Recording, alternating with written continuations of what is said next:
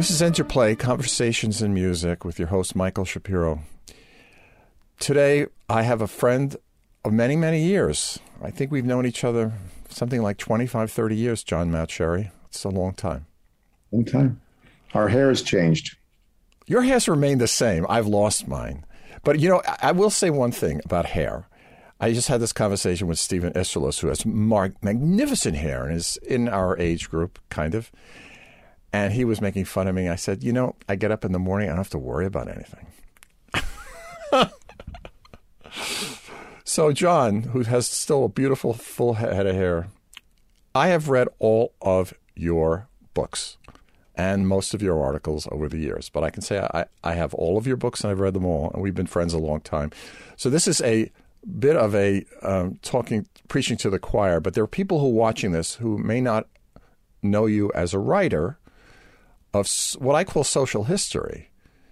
I mean, I know you as a musician, as a friend, as a mentor, and as someone I've discussed a lot of this for many, many years. We actually met, I think, through John Waxman when I was music consultant with the United States Holocaust Memorial Museum. Exactly. When it first opened in the early 90s. And I, with the National Symphony players, put on concerts of the music of the Terezin composers, Theresienstadt composers, such as Ullmann and Krasser and Schulhoff, and Schulhoff was not in Terezin, but those composers who were murdered by Hitler and his helpers, and also the émigrés, Korngold, Castelnuovo Tedesco, Toch, etc., of whom we shall speak. And we met then, and we share a lot of the same ideals and thoughts. Your new book is called The War on Music, Reclaiming the 20th Century. And it really dovetails with the work you did in Europe, your Flamen recording of Schulhoff, which is extraordinary. Your Weill recording of the Drei Groschen Opera, Three Penny Opera, so many other things. Your Korngold recording of the opera that took a while for it to come back. And is it back? We have a lot to talk about. And we have a lot to talk about in that we shared a lot of people together in our life, like Karl Bamberger and others who fled the Nazis in 1938, and whose lives were very much turned around. So first, John, your social history of the war on music. Yes. It is a social history. It goes through many chapters of talking about the background of Brahms and Wagner, Schoenberg's situation, film music, why certain music is cast aside, why certain things get played and certain things do not at celebratory events. So you can't say it in one sentence or one paragraph, but why this book? You're right. I can't say it in one paragraph, but I tweeted. The summary of the book can be put into 3 words: play the music. That's all. Because unlike every other art form or the things we call art, music is invisible, and it has, because of that thing that's invisible, it has certain very specific and unique aspects, which makes it different from visual art, from poetry, from books.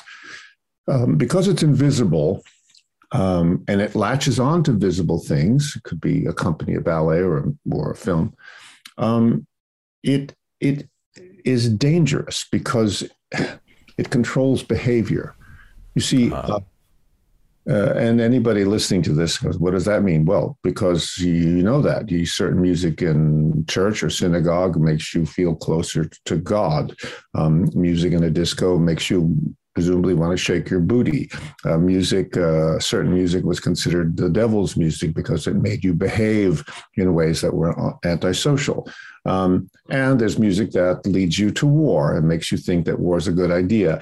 So music has a control aspect to it. And as I say, in Confucius's time in China, music was considered part of public administration, not art.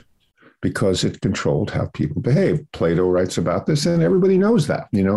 I quote in the book Napoleon, who talks about how music can uplift a society much more than any speech. Okay, so music is invisible, therefore it has no borders.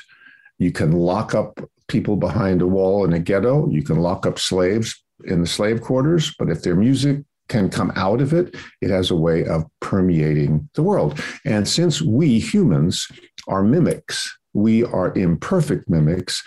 So when we hear it, if we like it, we repeat it, or we want to hear it again.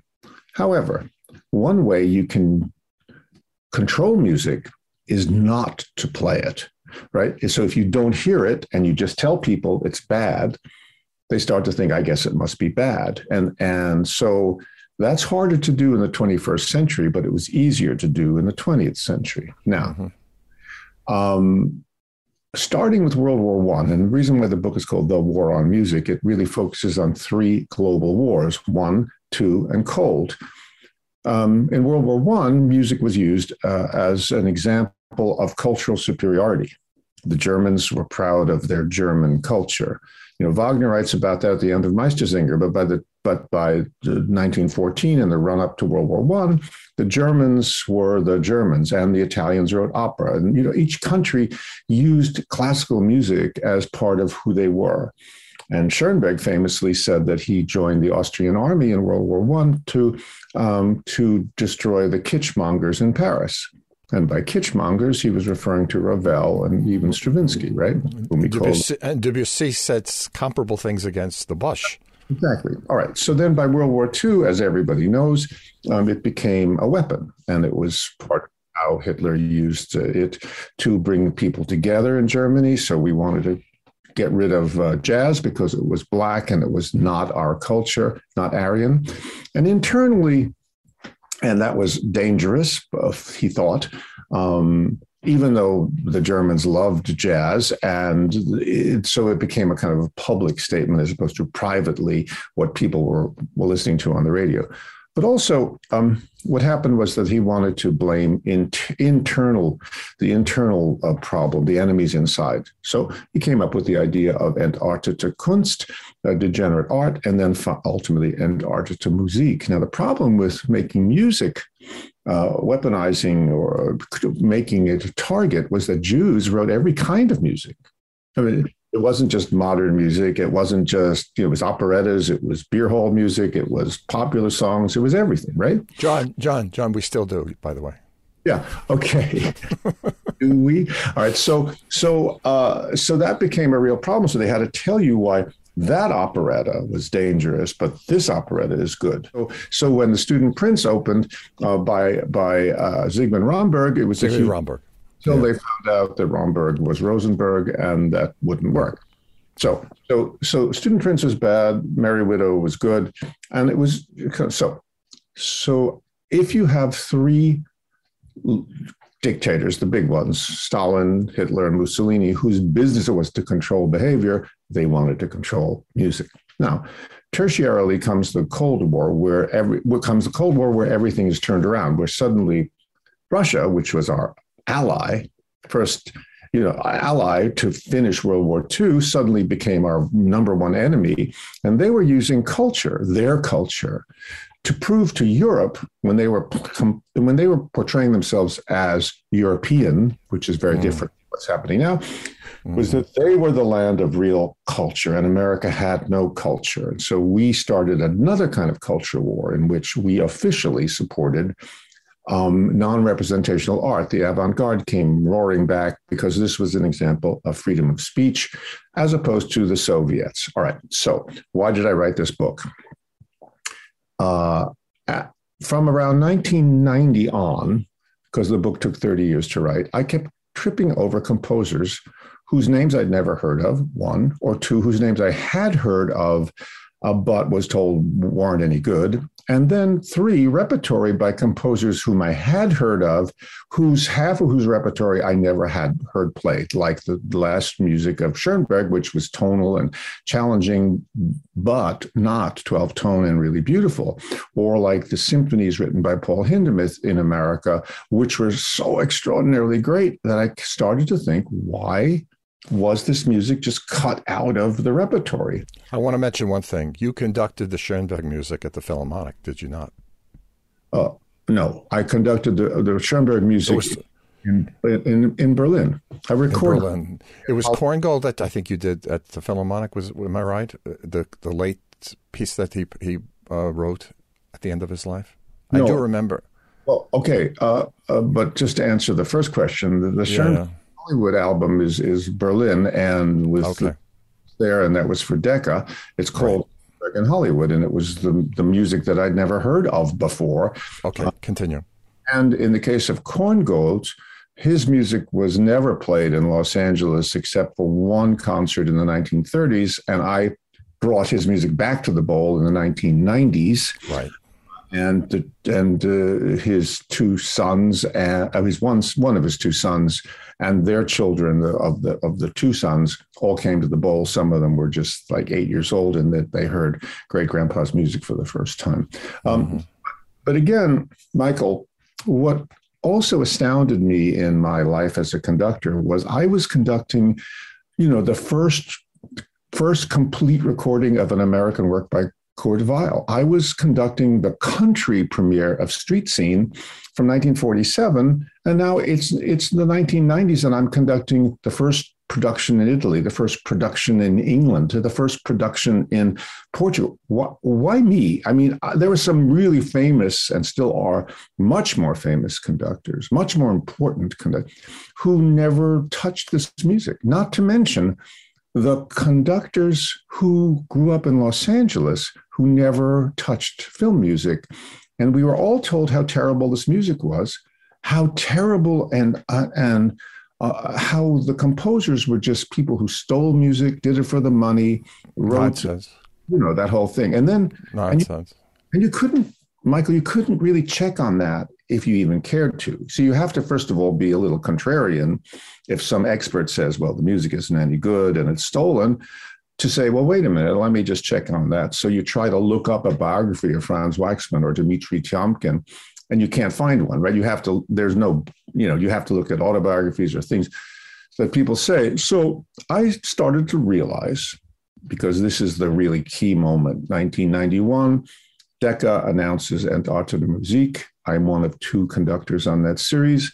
Yeah. And the Hollywood Bowl Orchestra is created for me same year in Los Angeles. And I blithely say, I'm going to play music written in Los Angeles, because I was well aware that the Los Angeles Philharmonic did not play, in general, music written in Los Angeles. And that's not John, for a second, because this is something which is still continuing. Why? Well, as they say, read my book. But here, who's making the decisions, John? The administrators, of orchestras. They have to say, why don't we find out who these people are? Why are we not playing that? There's a certain amount of anti-Semitism in all symphony orchestras in America at a certain time. That's generally known. I'm not picking on the LA Philharmonic as being any different from the New York Philharmonic or, the Berlin Philharmonic. We went through a time when it was standard practice in many orchestras that people who were Jewish were not on the boards. And so I can't. George Gershwin was a Russian-American composer, right? I said, yeah. That's how he was announced that the Bowl premiere of Rhapsody in Blue was next week by the Russian-American George Gershwin. Think about that. And Russian was just a euphemism for Jew. Exactly. There's no question about it. So I started seeing that the names of composers on Hitler's list for the Entarter de Musique series in Berlin included names of composers on the Hollywood list. And here's the thing. No one ever explained that link to me, ever. And I was already, 1990. So I wasn't a young guy. I'd been in music for years. I taught at Yale for 15 years. I studied there. I went to graduate school there. These names are never even listed as 20th century composers or American composers or anything. They were just those Hollywood composers. And, that started me thinking about why was this? And why was the official music of contemporary, his so-called reuse of the word contemporary.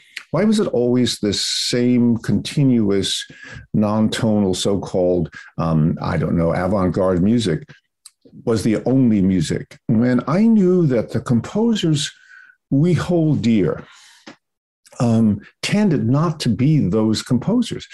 Michael, when you studied music, they probably told you, as they told me, that the framework for explaining the history of music, is if it could be explained, one of the aspects was that it always got more complicated. Evolution, as if evolution. That, or it might even be something called a series of revolutions. So you wanted to... Boulesian nonsense.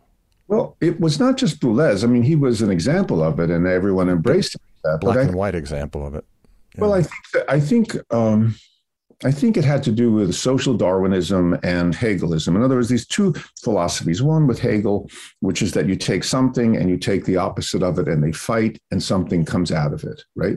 That's the Hegel thesis, antithesis, synthesis. In the case of Darwin, it had to do with the idea that everything, like humans, are better than monkeys or better than whatever it is because we're more complex. So John, listen, you're a very smart guy. I know this from decades of being with you, okay? You're a really smart guy, and you've got a very big picture. But do you really think putting tuchuses in seats is what's going through the minds of the administrators in choosing the repertory that they tell the conductors what to do? Do you really think they're thinking of Hegel? Oh, no, I just think that that's part of the way people taught. So it's this gestalt that happened, to use the German word, this kind of total idea of how to justify why late Verdi is better than early Verdi, and why, this is the general, and it's okay because it kind of works. You can look at Haydn. Well, I explained that Haydn, and then you look at Mozart. Oh, it is in fact, he had studied a little bit with Haydn, and now his music is more complicated. And there's Beethoven, and you go, oh, well, that makes sense. And then there's Wagner. But there's a part of that trajectory that stops working, and it stops working when total saturation is achieved around 1912 and 1913. So once you get to dance music that you can't dance to anymore, right? Yeah. Because the point of dance music is that it has a continual beat that you can predict. Otherwise, you fall on the floor. So you can do pa and dance, but you can't go pick it up, pick it up, bum bum bum bum. Okay, so Nijinsky found that to be the problem. I used to joke that Stravinsky had one leg that was shorter than the other, so that's why he might have, I don't know. But wait, so there that's the dance part, but then the music part, the melody part, song and dance. So by 1912, there's Pierrot Lunaire by Schoenberg, and you can't sing it. I mean, it's extremely powerful, dramatic singing, screaming, talking. So when you get to the point where all pitches are available to you at the same time as a composer, and you know this better than anybody, you're a composer, and you have any kind of rhythmic complexity, you've reached the point where the glass is full. Now, you can find all kinds of different ways of going forward, but at 100%, you can't go past that. Oh. Wait a minute. Finish up. I will. So look at Strauss, who kind of like the first one to get to this point, where at the horrific climaxes of Salome and Electra, you can put as much notes into a moment as possible. And what does he do? After he's gotten that, Zu viel. Der Rosenkavalier. So it's Canug. And so the rest of his life, so he gets to this point and he goes, okay, I did that. Now I can use that in stories, but now right up until his death in the 1940s, his operas become more and more pastel. Look at Stravinsky. He writes The Rite of Spring. 1913. He never writes anything like that again, even though that's his trademark. Never anything as good either. Well, in my book. I mean, everyone should have an opinion, and I like that because I think everybody should have an opinion about music. So if you go to Copland, if you go to stay with Cope. Stay with Copland, please, because I want to talk about someone I knew personally, as you did. Yeah.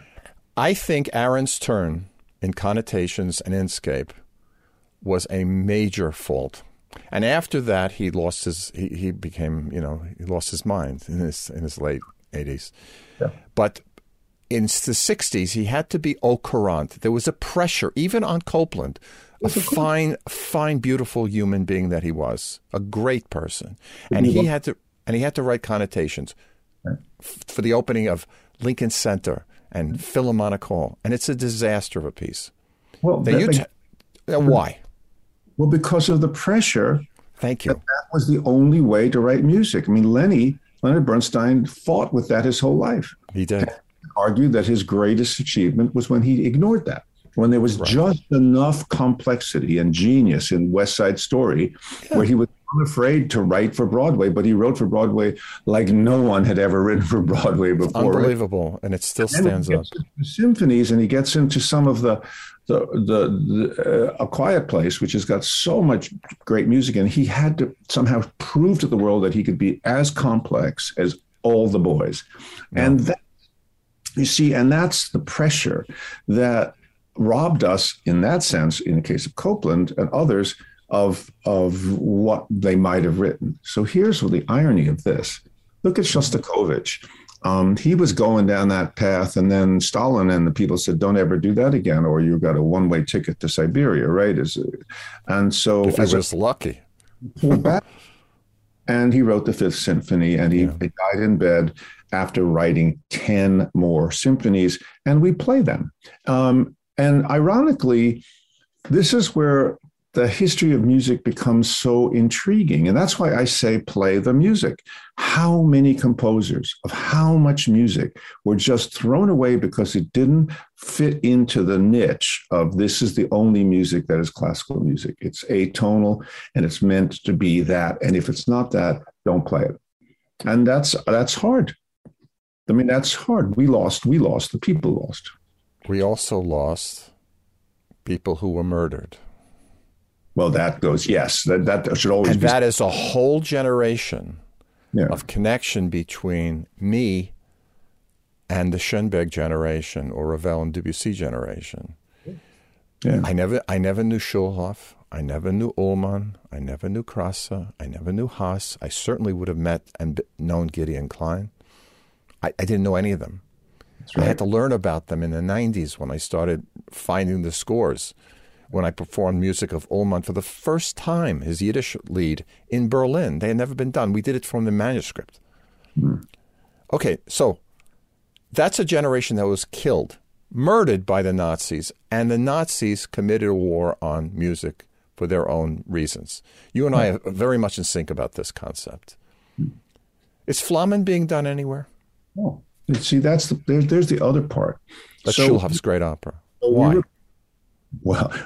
Because I can't answer that. All I can say is play the music. If I were running an opera house, which I don't, I would say, hello, everybody. I understand you want to do a new production of a standard opera in which Isolde is sitting in a subway train. If you want to do that, I don't understand why, but go right ahead. But how, and I know you want to commission new operas. We, of course, should do that. But where are all the operas in between? You know, there was recently an article in the New York Times about Schwanda, the bagpiper, and about what a wonderful opera. Why don't we have it? Well, why don't you ask that question of the people who run an opera house in America? Why have we never seen Die Harmonie der Welt of Paul Hindemith, the life of Kepler, in which the last scene, all the characters become planets traveling around the sun. And of course, because Hindemith was the genius he was, it's a Passacaglia. And each of the characters has the melody that moves at a different speed around a ground base. I mean, so, okay, I mean, you know, it's Star Wars time. And can you imagine an opera in which the end of it is some, you know, Renaissance map of the stars? It moves up and you see all these characters. And but it has never been played in America. Just I hear, and you bring this up in your book, which is on Kindle, The War on Music, and it's now a published book. If people want to just have a book from the library or purchase the book, better for John if you buy it. Now, how do we fight back? Well, I don't agree. I love the fact that you point to this. And Norman Lebrecht did it years ago in his Who Killed Classical Music in a different way. yeah. And I've been talking about this for years, as you well know. Yeah. So how do we fight back? Well, the book is I don't know whether the book it's not so much a J'accuse moment, because really, we didn't fight World War II. That's our fathers, or in our age, or grandfathers' war. But we have to understand that using music and abusing that has robbed us of the connectivity. See, ultimately, I think maybe you could make the following argument. Good. Maybe you could make the following argument.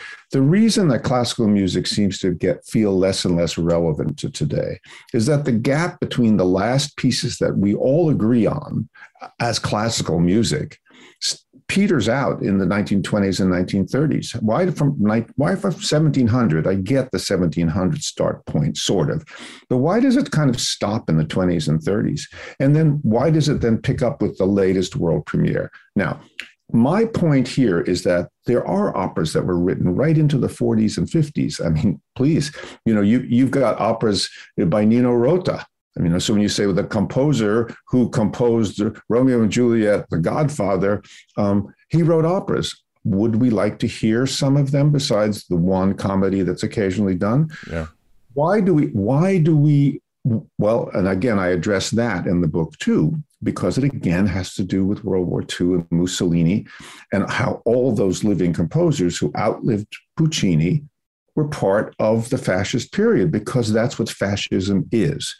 But it's not just the ones who lived in Italy, but those who even escaped. So you have Castelnuovo Tedesco, who was thrown out, who wrote lots of orchestral music that is wonderful that we never play. Never. And we don't. And he was the teacher of listeners out there. Here's a great little simple, who is Mario Castelnuovo Tedesco? The family, a Jewish family in Spain, thrown out, I believe, in 1493 by Isabella. They go to Italy, where they live in Italy, in Florence. And in 1938, Mario, who's now the living Castelnuovo Tedesco, a composer, is told one day that he's no longer an Italian because he's a Jew. And racial laws of Mussolini. Say to his son, I'm sorry, you can't go to school tomorrow. Yeah. Why, Papa? Because you're not an Italian. He comes to America, goes out to LA because of whatever happens. He writes for MGM for a while. But because I guess the Italians were less thorough, shall we say, than the Germans, he managed to keep his money, the money from the family. And he lives in LA as a teacher. And who are Mario's students? Well, in no order of importance, Henry Mancini, Nelson Riddle, right. Every other song you ever hear Frank Sinatra sing, Nelson Riddle, and Ella. A person by the name of Andre Previn, Jerry Goldsmith, and John Williams, and every jazz musician on the West Coast. So I said to Andre Previn, I got to know him pretty well in the last 3 years of his life. And I said, and I talked to John Williams about this too. What was it like studying with Mario? And he said, oh, well, he was so wonderful. I said, well, did he have a class at USC? Or, no, you went to his house. And you brought your music, and he would correct it and make suggestions. And then his wife would come out with some fig wine and cookies. And I said, did you ever pay him? And he said, no, he wouldn't ever accept a penny. And this man who wrote an overture to every Shakespeare play, I mean, I just said this today at G. Schirmer. You guys, you should publish, do a little thing. Mario Castelnuovo, there's a Romeo and Juliet, there's a Midsummer Night's Dream, there's an Antony and Cleopatra, there's a Hamlet, there's a Tempest. There are these wonderful overtures, fantasy overtures by a 20th century composer who was thrown out of Europe because his family was Jewish, and was one of the great and most important teachers in the middle of the 20th century. So these are our mentors. And to forget them and cast them aside because Mussolini passed racial laws, the Finzi Continis, here we go. Here we have it with Mario Castelnuovo Tedesco. whose music, by the way, I did at the Holocaust Museum as part of our series. Good. It's chamber music. Well, you and I discussed it then. But the point of the matter is, I totally agree with you. It's not only playing their music because of the persecution. I must be clear. It is to play their music because it's of high quality and very moving and very touching of the human condition in every which way. Yeah, Michael. And my point, however, that I started it, whatever that sentence was that probably went on for 2 hours. It always does with you, but I love you. Continue. Okay, thank you. The thought part I worry about. How about and I love you? Never mind. My son once said, don't do yes, but do yes and.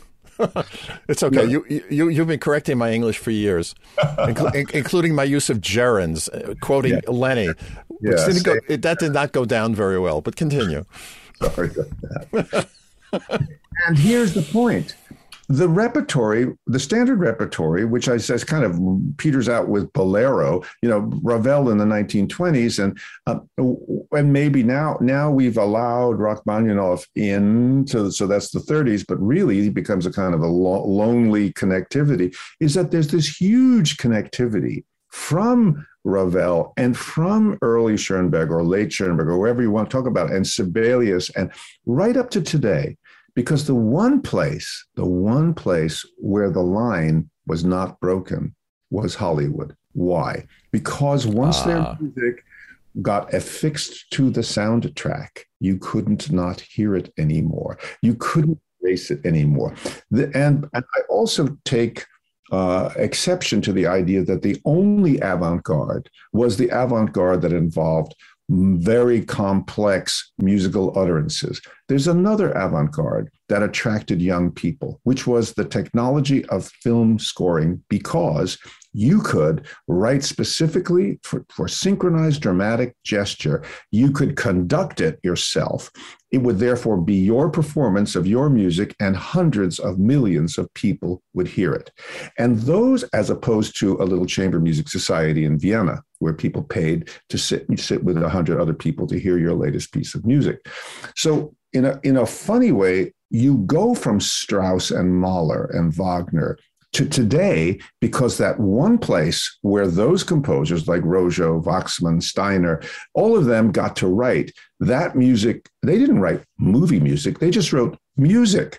And as they lived in America, more and more influences came to them. And they were training, by implication, the next generation of American-born composers. So that's Jerry Goldsmith, that's Elmer Bernstein, that's Alex North. You go through that list, and it continues today. Please mention Bernard Herrmann. And Bernard Herrmann, I think he says Bernard. He said Benny. Benny. He was born in Brooklyn. When people say Bernard Herrmann, they go, well, Bernard Herrmann was Benny from Brooklyn. Bernard Herrmann. He was Benny, and his brother had a optometrist shop just a block from where I'm living here, where I'm talking to you in Chelsea. I mean, it was Benny Herrmann. Okay, so these guys who were trained in our greatest conservatories in America, as opposed to Leipzig and St. Peter, they continued the line. Now, you get someone like Rosenman, who studied with Schoenberg, and he said, the snobbery against Hollywood was so vast that once he wrote a score for a Hollywood film, he was James Dean's roommate. He was studying with Schoenberg, and as a result, A Rebel Without a Cause has got a score by Leonard Rosenman. And he said with rage that once he wrote a film score, all of his dates in New York were canceled. Because he was now a movie composer. Tan Dunn had that recently with Crouching Tiger. Once he wrote Crouching Tiger, he was, Trafe, marked man. Well, I have a lot to say on this subject, by the way. Listen, you reinventing it with your Frankenstein. My Frankenstein score, so people should know, is now in 4 versions. Yeah, the operatic premiere is going to happen at the Los Angeles Opera coming. It is the most popular score of its kind in the world. It has had 60 productions, 60, and it is in chamber orchestra, full orchestra, wind ensemble, and a new version for opera with the Latin Requiem Mass as its libretto. So when I hear this about Benny Herman of the Optometrist Brother, or Castelnuovo Tedesco, or any of these people who are my heroes, it makes me furious. But I want to talk to you, equal person in their 70s as I am, as to what we all do.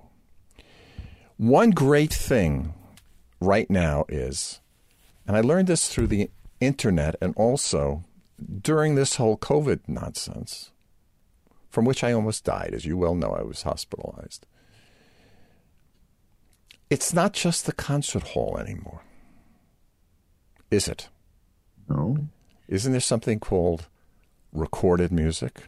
Isn't there something called Spotify and Apple Music and Prime Music and other means of getting the music out there? Yes, play the music, John. But if it turns out that the flavor of the week, decided by the suits, as it were, as we used to call them in Hollywood, the suits at the theaters or wherever, say, well, this year we have to do purple composers or composers who come from Mars versus other composers who can fill seats. I mean, look at John Williams' concerts now. At 90, he's conducting the Vienna Philharmonic in Berlin and Philadelphia. Bless his heart. So John Williams, one of the most important things to understand about John, besides the fact that he turned 90, which, because we believe in the decimal system, it's divisible by 10 and we celebrate him. And quite frankly, I used to say about Pierre Boulez, he should only have been honored every 12th year that he was on the planet, since 12 clearly meant a lot more to him than 10. But in any case, back to our show here, yes. The reason why now John Williams is now welcome to the Berlin Philharmonic and the Vienna Philharmonic is that the players have grown up in the world after 1977. Correct. And they heard the Star Wars world before they heard Beethoven in their houses. And don't kid yourself. One of the reasons why you want to play French horn or viola or clarinet was because you heard John's music. So this wasn't necessarily some brilliant moment on the part of the artistic administrators. It became something where the orchestra, the Vorstand, the actual guys, they're usually guys in orchestra who say, yeah, we can play that repertory because we want to. Now, here's the next step, John. Go for it. The next step is don't do a concert of John Williams music conducted by John Williams, but John, why don't you put your music next to Korngold, next to Strauss? Show that it's continuity. It's not a separate ghetto music where I'm playing only movie music and I'm only playing my movie music. I get that. That's the easiest thing in the world, an all Beethoven concert. But you know that when you hang three paintings next to each other, they start to make a dialogue that gives you some sense of continuity. And there's my thesis. We're looking for continuity. We're looking for getting to today from 100 years ago. And it's not a journey of the avant-garde that never ends. That was a moment.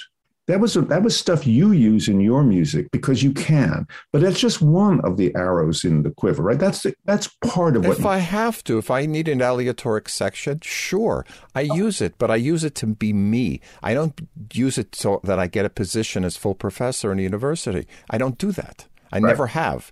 And by the way, the universities don't necessarily require that anymore, but still They did, as you know.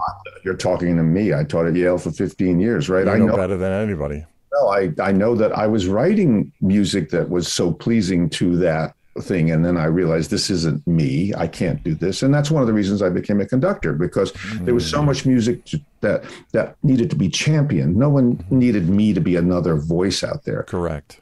I needed to climb into music needs translators. The only way you can get from here to there is for people to hear the music. I do want to mention something which I think, to go back to how, again, it's not revenge, but I don't want to call it revenge. I want to call it creativity and constructive activity. I do believe that your comment, for example, our wonderful friend John Williams, what he's just been doing, by the way, is he doesn't just do Star Wars and E.T. at these concerts. He mixes them up with his concerti, often his violin concerti, because he wants his, quote, straight music to be done as well, which hasn't been done, interestingly enough. But he gets it recorded. Mm-hmm. I think the lesson has to be to the decision makers in the artistic administrations all over the world that there is music that should be played because it will fill seats, because it's of high quality. Yeah. And isn't the quality quotient the ball game? Not necessarily its derivation or some political view. There's no war on the music. There should be no war on the music. The music should be committing the war. Well, that's why I said that we should be children of peace. You know, we're the baby boomers. I'm the avant-garde of the baby boomers because I was born in 45. So I'm theoretically... I'm 6 years later. Yeah, you're a kid. So, but here's the thing. Mazel tov. Most of us were conceived at a time when when there was this feeling that it was going to be over and the world was going to be better. And that, right. But when baby boomers, you're basically only saying that we're this gigantic glut in civilization, the numbers of people moving inexorably to our finale ultimo. Yeah. But so we're not just baby boomers. We're the children of peace, with a certain notable exception, which I put as a footnote, which is a disastrous footnote about the Russian soldiers and they were doing. But let's just say this. So while I understand that Pierre Boulez and Stockhausen were children of the rubble, I mean, they were born into an unspeakable world. When you think of Stockhausen, that's why I have a picture in the book, The War on Music, of what Cologne looked like when he was a teenager. There was nothing. Karlheinz was a fractured Meshuggah of major proportions. And having a harem in his house, he was crazy. He's not a person that I would ever like to go near again. Pierre I knew very, very well. And he was also a very damaged soul. Very. And they felt that their music could eradicate a lot of things that they had seen. The question is, why did everybody take them as the official spokespeople musically, and in case of Pierre, a repertory and how to perform? Why were they given that power? Well, some of that, which enrages, I'm sure, people in reading my book, has to do with the Cold War, because we, America, had to embrace the angry intellectuals left in the rubble to rebuild Western Europe so that they didn't become communists. Remember, the first election of a new constitution in Western Europe was in Italy, and there was the real possibility that Italy would go to the communists. And that's when the Dulles brothers and Eisenhower, they all realized that the propaganda was the only way to win a war without fighting a bullet. And some of that had to do with the creation of an organization that used the arts. So Nabokov, a wonderful, interesting man, was creating these arts festivals in post-World War II Europe that was celebrating America, but also celebrating this idea that with freedom of speech, you could write what you wanted. So suddenly Jackson Pollock became our greatest artist, non-representational art, which confronted the Soviet view that an apple should look like an apple. And symphonies should generally end in E-flat major, if possible. It wasn't so simplistic in the sense that, all symphonies should be simple and easy, because Shostakovich, from the Fifth Symphony onward, that's pretty complicated. But if you actually listen to the Fifth Symphony of Shostakovich, most of it is pretty bleak until he figures out a way to give the bastards what they wanted and give himself what he wanted, which is to survive. And so it's a multiple triumph from Dmitri Shostakovich. I want our listeners and viewers to remember one thing that's important, because I've been reading some of the social commentary about you and about the book. And if I may defend the thesis, and also my buddy, you do not criticize the music of anybody. I mean, you talk about Intolleranza coming out at the same year as Lenny's West Side Story. Which one do we remember? Intolleranza of the Italian 12-tone composer. But you don't say Intolleranza is a piece of garbage. You don't say the techniques used by Boulez or Stockhausen is garbage technique. You don't do that, ever. No. My point That's important to remember. If you misread the book, then that's because it has been misread by many who haven't even read it. No, you are being attacked for being an apologist for simplicity and a certain kind of, looking back, that film music was the height of all music in America. You never say these things. No, and I want to correct the record.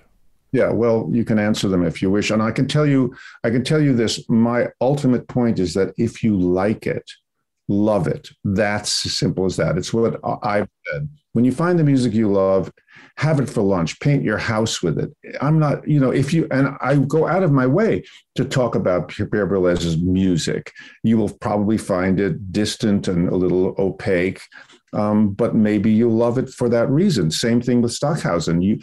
I produced Hymnen on the cross campus of Yale University by Stockhausen. I mean, I'm not like and actually I enjoy. You don't need to. I understand that, and again, you don't need to say any of these things. But what I want to make very clear is that it is who we are, and what we create out of who we are, like Lenny did with West Side, with those geniuses in the room smoking like crazy. Arguing each other.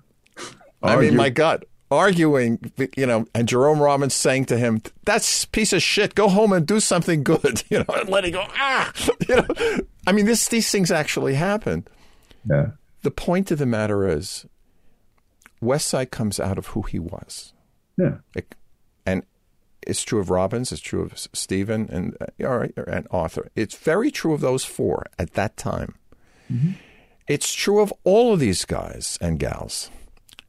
The point of the matter is, you've always been true to yourself, and that's what I've always loved about you. People find you very acerbic sometimes and difficult to take because you often are a truth seeker. You are very much a Zondik in my book, and it's and a tzaddik. I should say it's tzaddik. Zondik's the one who holds the legs at the breasts. You do that too, but you're more a tzaddik. You are a holy person. You don't even know it. No, and I'm letting that fly over my head because I can't even respond to that. I think ultimately, my dear Shapiro, is that yes, sir.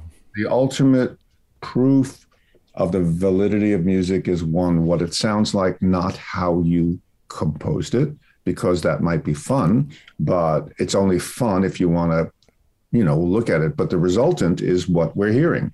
And two, whether you like it or not. Full stop. Full stop. And thank you, because I like you. And I've been your friend for over 2.5 decades, or whatever it is. John Mauceri, great author, with his greatest book in my book, The War on Music, just out now, and a great conductor whose concerts I have attended for many years with great joy and elucidation. Okay, thank you, sir, for joining me on Interplay. It's a privilege to be with you. Bye now. This is Michael Shapiro on Interplay, Conversations in Music. Thank you for joining us.